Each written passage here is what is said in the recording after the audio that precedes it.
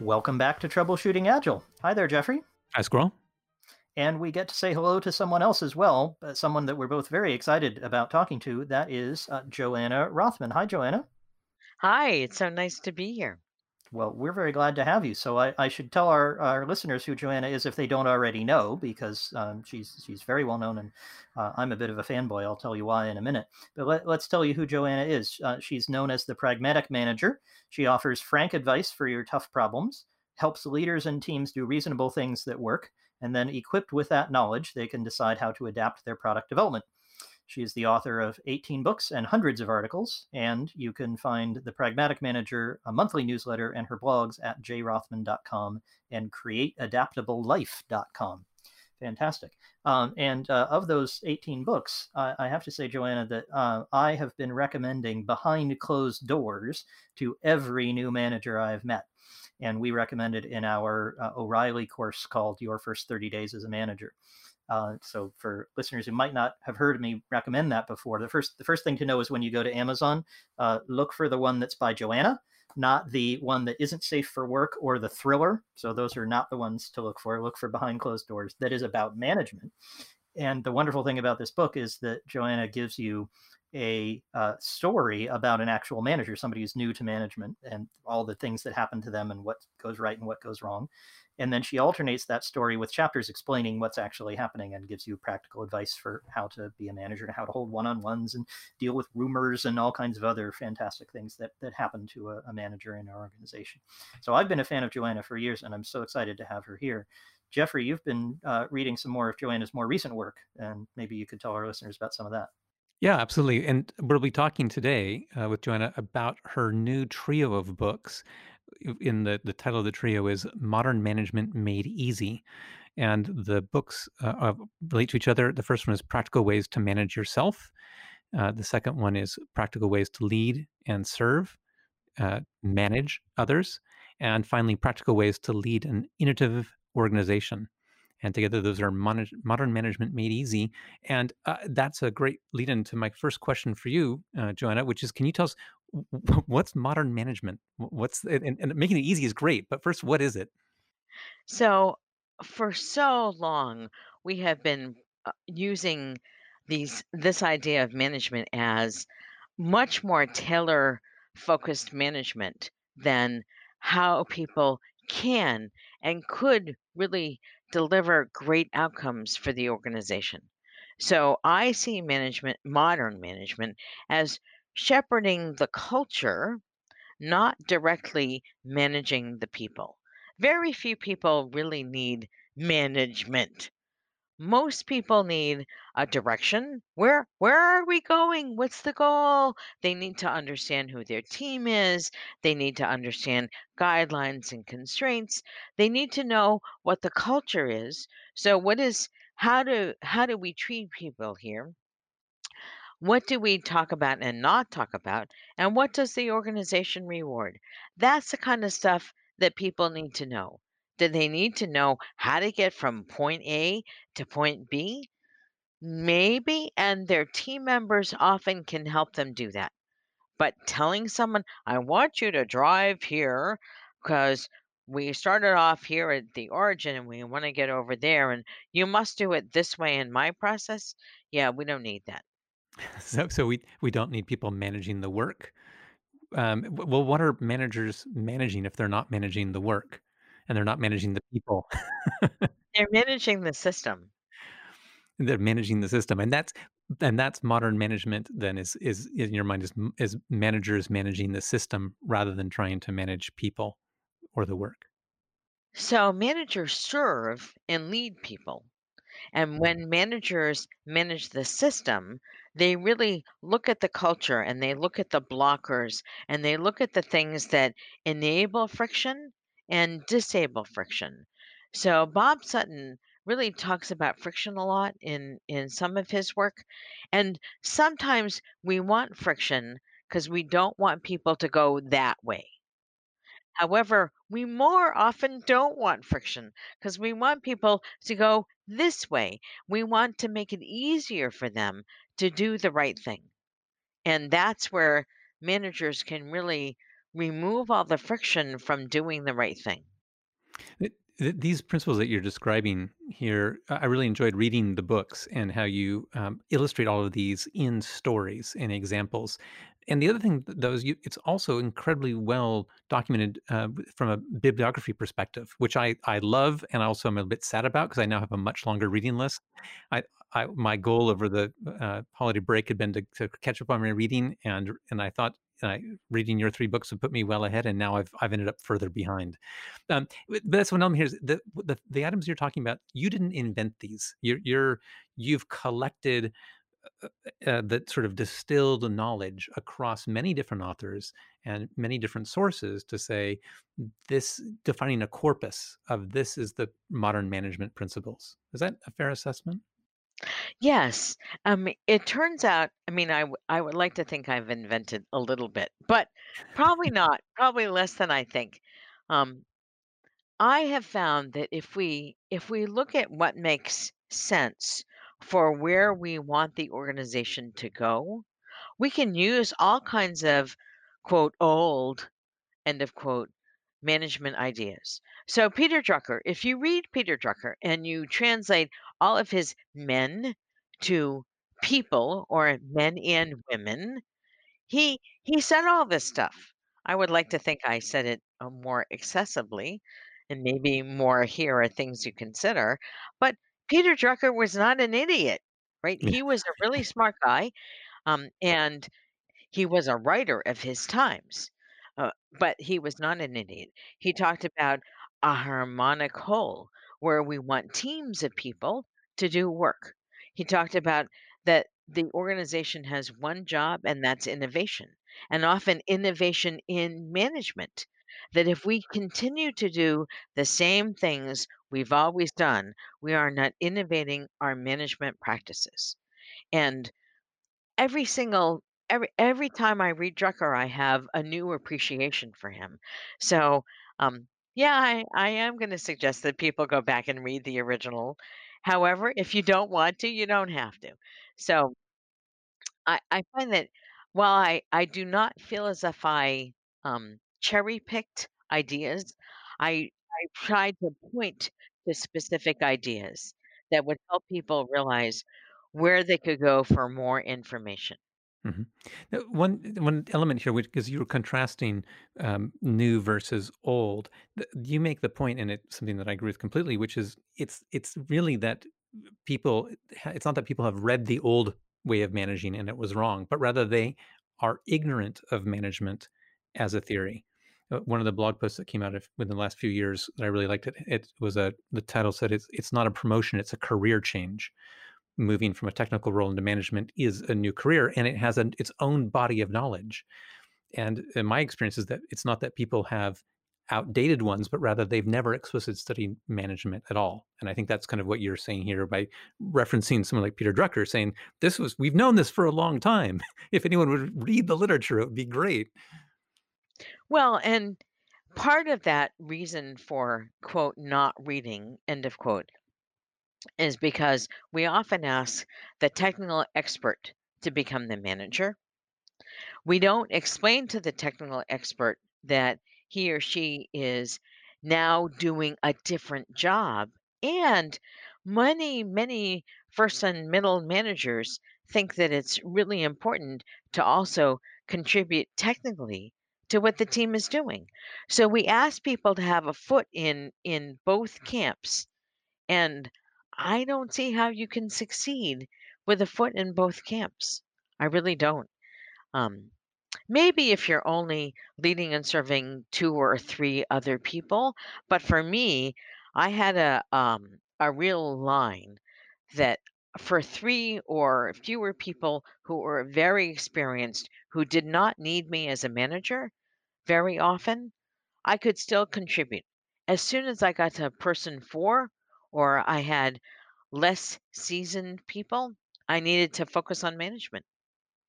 Is having just read the book and you lay out your reasoning, your experience of managing and the demands in time for managing different numbers of people and how your management week would look like. It was a great example of what I really appreciated about the books, which was I would describe this the I language in it. which is rather than making statements about the world, claims that no one can management. You would say, as you just did, you'd say, I don't see how people could do it. I couldn't do it because it took me this much time. And so I think that for listeners who are considering the book, this is one of the things I would highly recommend for this element, which is there's a lot of wisdom in it and a lot of your experience, and you share your experience and the numbers behind it. So it's very, very grounded in reality. So I really appreciate that element, and this idea then of people not being trained in the role, and so then essentially being told to be masters of two disciplines without any sort of direction or coaching. That doesn't seem to go well given the examples that you share. Well, and so people, I don't know anybody who goes into work any day of the week and says, "I want to be bad. I want to be stupid. I want to make life difficult for all the people I work with." I don't know anybody like that. Right. I know of Even some people. managers. Well, I know of some people whose actions feel that way to the people they're supposed to be leading and serving. Um, but I don't know anybody who actually goes into work and says, "I'm gonna screw up everything for everybody else." And I bet there are some of our listeners who are thinking to themselves, well, that person who came and gave me that new demand, and they said that it's the new year, so we got to get it done by Thursday. And that person has a bad motive. That person is trying to screw me up. And I bet a tiny, tiny proportion of our listeners are right. There's somebody who has a vendetta against them. It's one out of thousands and thousands. But if you're listening to this, and the very strong odds are, and I think Joanna and both Jeffrey and I are seeing this in the same way. Very strong odds are that they think to themselves when they wake up in the morning, they make their I statements. Their I statements are not about making your life miserable. They might be about making more profit, or about getting a promotion, or about conquering a market, or about just getting those blankety blank developers to write some code, for pity's sake. It might be lots of things, but it is probably not, I'm going to make you, Mr. or Ms. Listener, we're going to make you miserable. And I think that's crucial for thinking about I was, just before coming on, I was working on a new workshop Jeffrey and I are likely to give on unreasonable demands and impossible deadlines and how to deal with them. And I was thinking to myself, it's going to be so easy for someone to think, oh yes, all right, but me, I'm the real special exception. They're really out to get me. All of you people, you're just paranoid, but man, they're out to get me, let me tell you. So it's the pressure in the organization flows all the way down, and this pressure is pervasive. And that was actually one of the big things that made me organize the books the way I did. So book 3 is really about the pressure a lot of managers feel and how to get out of that pressure. And every one of these books is organized around certain management myths. That's your organizing principle. And so every one of these books, you're describing myths, for example, of this organizational level, how to innovation organization. You're describing about leading and serving as the role of management. And the first book about managing yourself, myths about managing yourself. One of those I really appreciate, each of the myths were illustrated with a dialogue where you would have that person who we might think the not the protagonist but the antagonist, the person who's embodying the myth. And what I was interesting, you had this constructive outcome, though it was as you put it in your introduction, the dialogues, it might seem like it wasn't mutiny. What was not quite impertinent? Insubordination. Insubordination, yes. The dialogues were you might seem to strike people as insubordination in response. However, this is something I think is really key, because it was the person who was being quote unquote insubordinate was speaking, I think, out of an element of what you in the book call congruence and values based integrity, and it was this drive to be congruent, this drive to live these values that required them, compelled them to be insubordinate. Can you describe congruence and value-based integrity and why that breeds insubordination in a healthy, productive way? So, congruence is this idea of balancing the self, the other, and the context. So that if we think about who we are in the organization and who the other person is and what the organization's purpose, what it is you're supposed to do, that's how you're supposed to balance all three.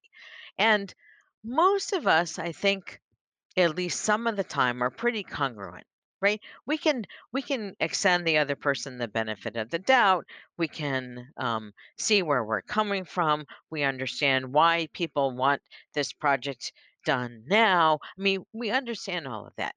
And managing our own emotions and reactions means that we don't blame other people.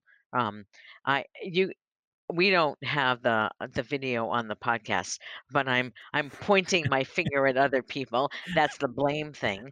We don't placate, which is blaming ourselves, right? Placating other people says, "Oh, I'll do whatever you want." Oh God, that's horrible. And being irrelevant is when you don't even balance any of them. That it's just nonsense. So there are several incongruent stances. However, when we balance ourself, the other, and the context, we are able to kind of move forward as a team. And I often think this is why, well, one of the reasons why I really wanted to be on this podcast, because you talk about conversations, right? A lot of what happens in management is a conversation between two people. And when we think about that conversation, how can we bring the best of ourselves to the conversation, bring out the best in the other person in the conversation about the context? And if we think about that as a basis for congruence, that might well be the best way we can discuss this. And then if you think about values based integrity, how are we honest with people? How do we extend respect? How do we trust one another? How do we make um I I always go back to respect as the basis of all of our interactions at work.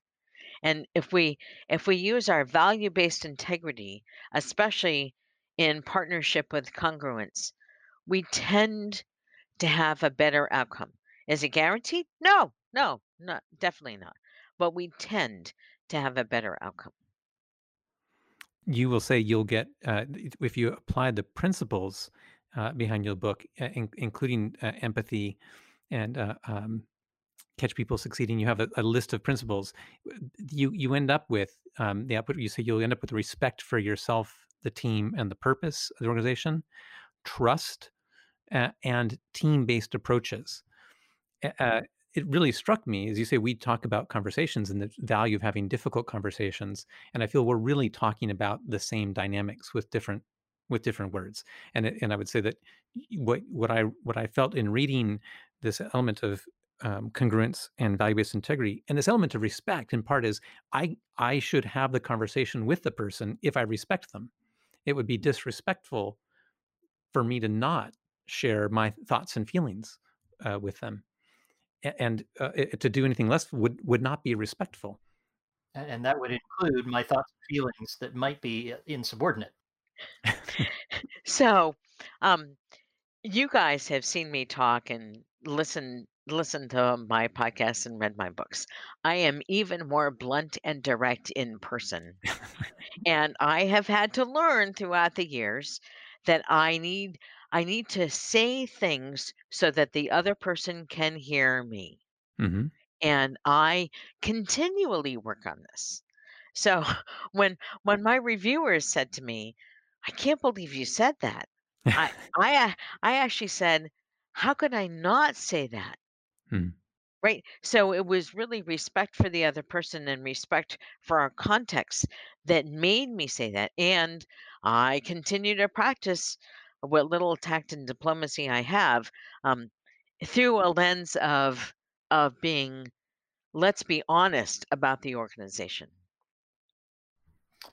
I'm going to suggest actually that we might stop there for this week, but that we might have Joanna back again next week because I think there's lots more to talk about. What do you guys think about that? I'm very much in favor of it. There's 3 books worth here. We could talk for the next 36 weeks, but we won't do that. No, we won't force Joanna to do that. But let's plan to come back next week, and we'll cover some more of these principles. I think I'm really keen to hear a little bit more detail about how you actually apply these methods that are so congruent, to use the word, with what Jeffrey and I do. So if listeners are interested in any of those topics, you can always get in touch with us. You can also get in touch with Joanna at her website, which is, make sure I read it out correctly, jrothman.com. Is that right, Joanna? Mm-hmm. Yeah. Yep, there we go, jrothman.com.